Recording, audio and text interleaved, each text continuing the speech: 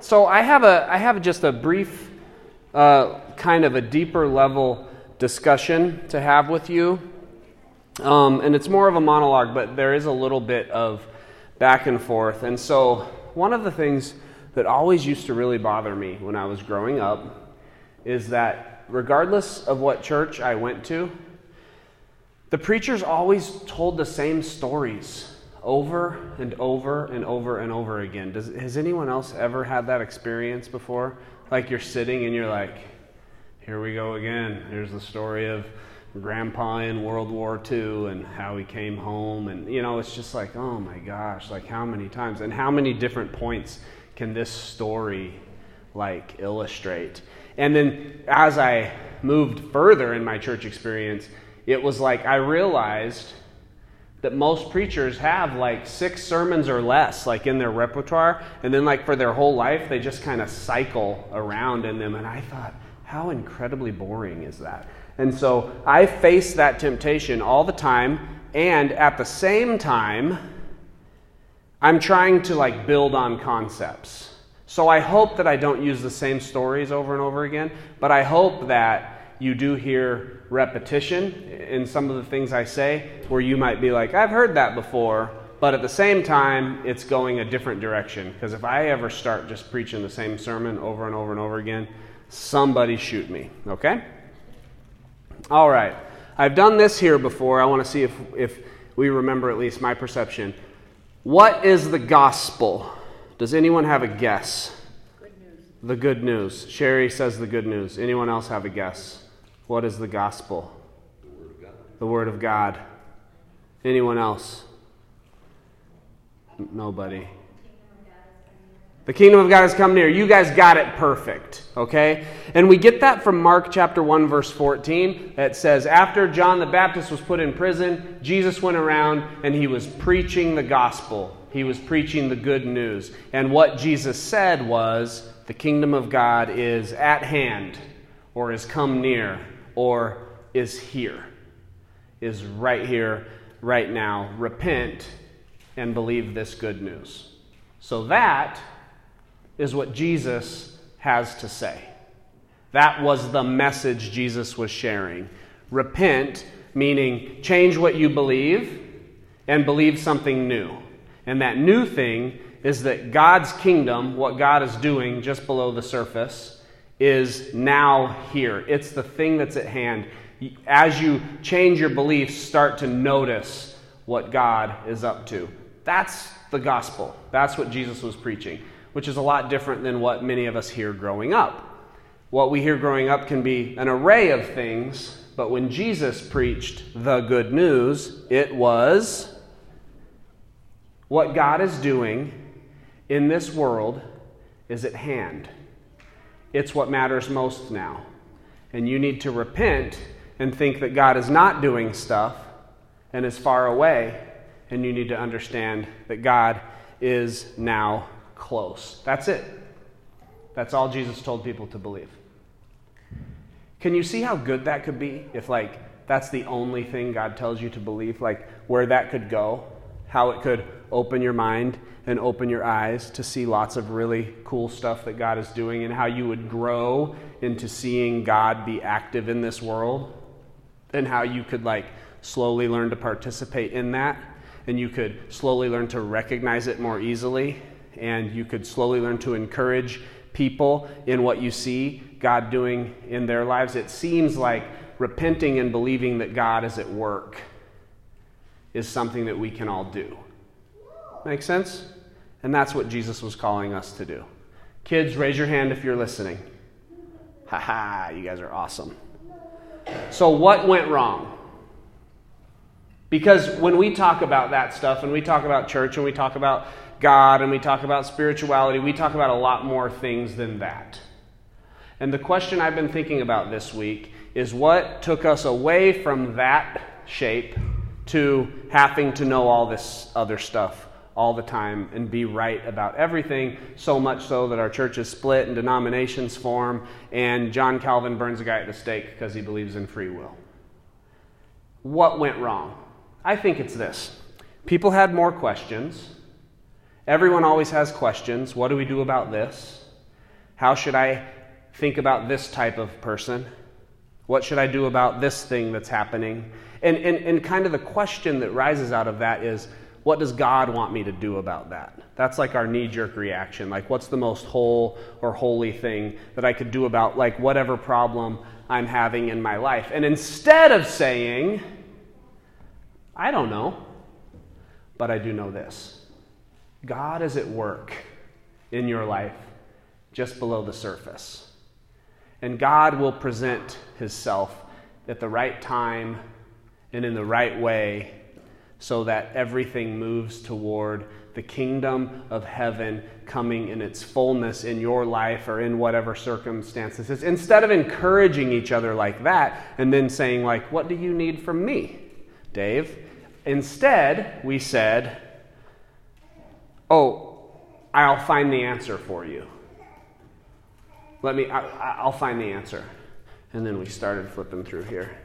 And we were like, well, this verse says this, so it must be this. And then I go back to Dave and I go, well, it says here that this, and so I think the answer to your problem is this. That's what Job's friends did with Job, right?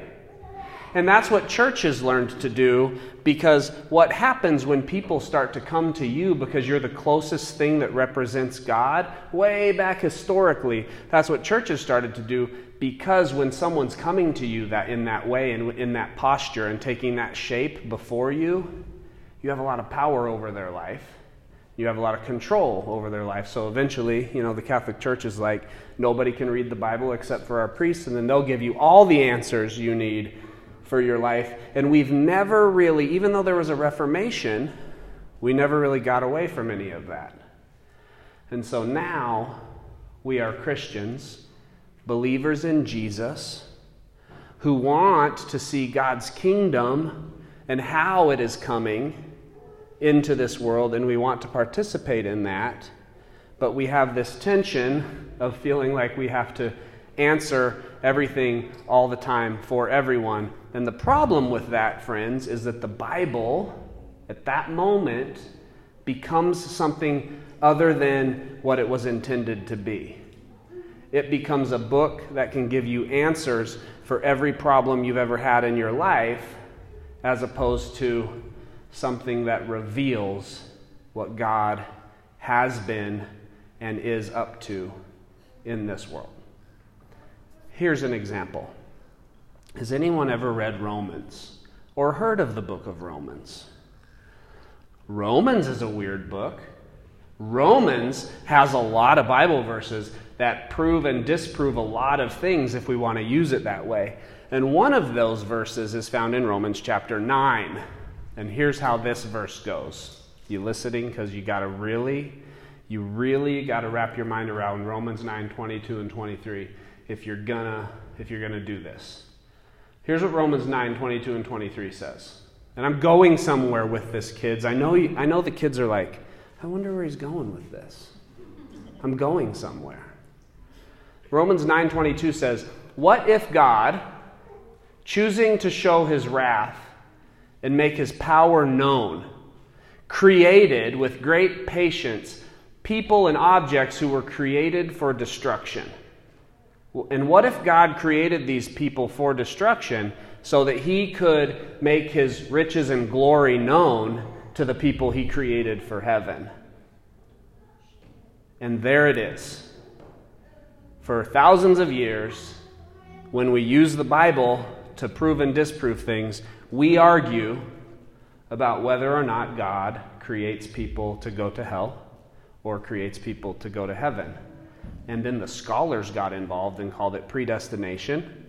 And we had entire churches take both sides, and people even kill each other over those issues. So by the time it gets to us, we just have friendly dialogues and engaging, spirited conversation around it, trying to figure out what our faith is about.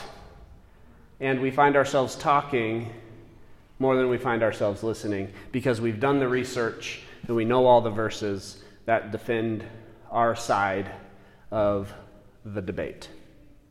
Meanwhile, what Jesus had to say and what this book leads us to is the kingdom of God is at hand. God is moving. God is doing things in our lives just below the surface, and we are called to repent of believing that's not happening and begin to believe that it is happening. Because if we read this Bible right, it will lead us to Christ. It will lead us to Jesus. The story of leading the Israelites out of slavery. And all of it leads us to this place where humans constantly mess it up and we walk towards Jesus. And if we're walking towards Jesus and understanding that what Jesus had to say was the kingdom of God is happening and we need to repent and believe it, then we can maybe start there with the book of Romans. And we could say something like, what if Paul was trying to share the gospel to the Romans? What if Paul, in his letter to the Romans, was trying to share the good news that the kingdom of God is at hand? What if we took that and then jumped into Romans? Well, here's what we know about Romans. What do we know about the Romans? Anybody? They conquered the world. They were the number one military power in the world. Yes, Xander. They were not Christians. They had a term called the gospel. They would go into places and say, we have good news for you. This is what we're going to do. We're going to bring water and roadways. I've talked about this so many times at chapel services. But the Romans were the greatest military power, and they had a belief that Caesar, whoever the Caesar was, Caesar had been born of a virgin, and Caesar was God. And now you have Roman Christians who are trying to follow Jesus, and at the same time they're trying to follow Caesar. And they want to believe that Jesus is up to something, that God is doing something, that the kingdom of heaven is at hand. And at the same time, Caesar is saying, I'm the one who provides all your needs. I am Lord. It is by the hand of Caesar you live and you die. It is by the hand of Caesar you're given the breath of life. And so Paul says this, what if? He has a hypothetical statement. What if God did this? And in so doing, maybe Paul says, you guys think Caesar's bad. You guys think Caesar's powerful. What if God just created people for destruction? Do you realize that God could create people for destruction? God is so much more powerful than Caesar. And then the Roman Christians go, oh, I get it. It doesn't matter that I'm in the most military power in the world. I can repent and I can follow the way of Jesus because God is more powerful than Caesar. Paul finds a way to share the gospel with the Romans. And a couple thousand years later, we mess it up because we have to be right about everything. Maybe we can look at the book of Hebrews. You guys know who the Hebrews were, the Jewish people, right? They sacrificed everything. Like they started their whole thing off with sacrifices. Wake up in the morning, let's do a sacrifice. Before I go to bed at night, let's do a sacrifice. Let's actually make holidays, and at every single holiday, let's kill something and drain its blood over an altar because that's what God told us to do. And God did tell them to do that because it was better than killing each other.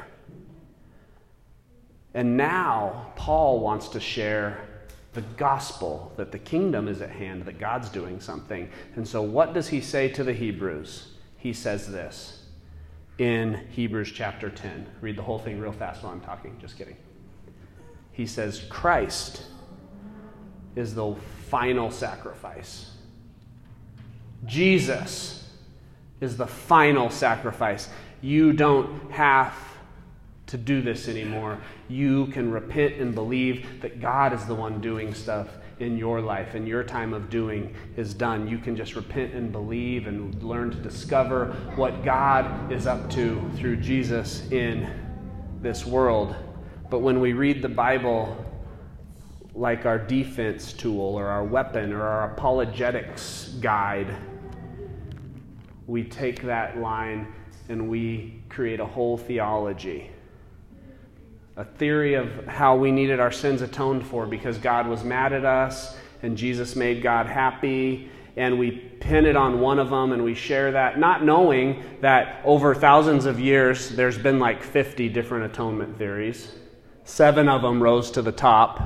One of them actually had God and Satan as equals, and they kind of fought like yin-yang or whatever that is. There's been all these weird atonement theories that people have come up with because when they read Hebrews and needed to understand and wanted to talk about, well, what do we do about this? What do we do about that? How do I feel about my sin? Instead of saying, I don't know the answer to that, but I know what I'm supposed to share is that God is up to stuff in this world. His kingdom is at hand. It's going to present itself. It's going to reveal itself. It's happening because Jesus rose from the dead, and you don't have to worry. God is going to reveal who he is to everyone and to you if we can just repent and believe.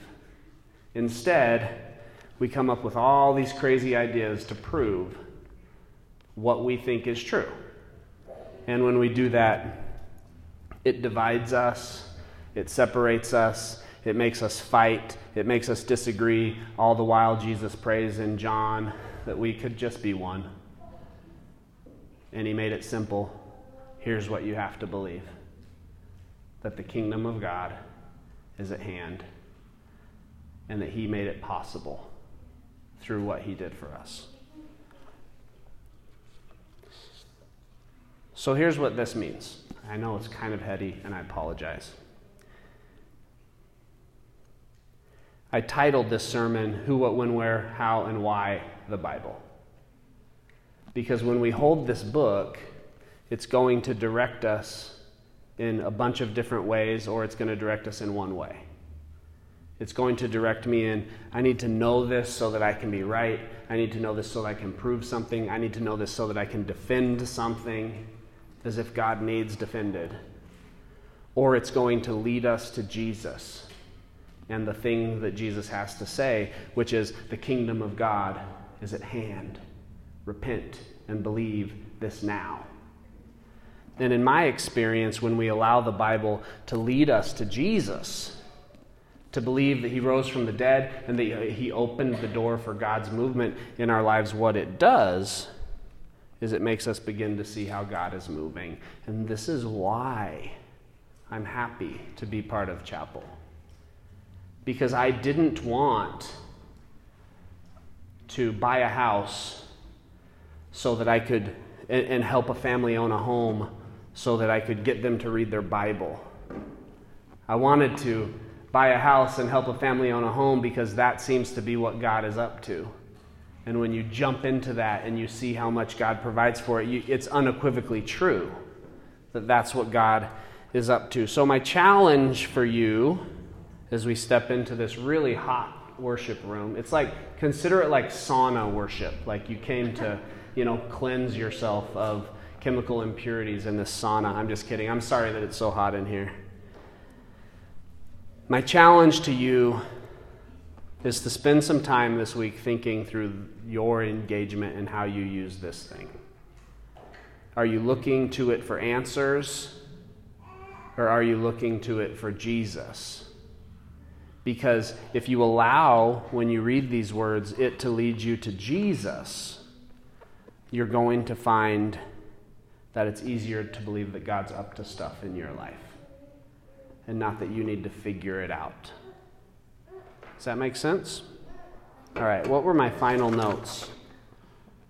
So that means if the good news is that God is up to something in this world and God is making all things new again, how is God doing this in your life and in the people's lives around you through you right now? Let us think about that. Kids, does anyone need another granola bar? All right. If you want one, come and ask me during the worship, and I'll get you one. So, Lord, thank you for tonight, and thank you that we can be here to close out our week on Thursday night. Thank you that we can spend time together. God, I'm really thankful that it doesn't take 1,000 people in a room to feel like a church service. I'm really thankful that we can come together and realize that we're not crazy, and that you're doing stuff, and we can learn to read your Bible and engage with you, God, in ways that you have designed us and created us to. So I pray that we're drawn closer to you tonight and closer together. In Jesus' name, amen.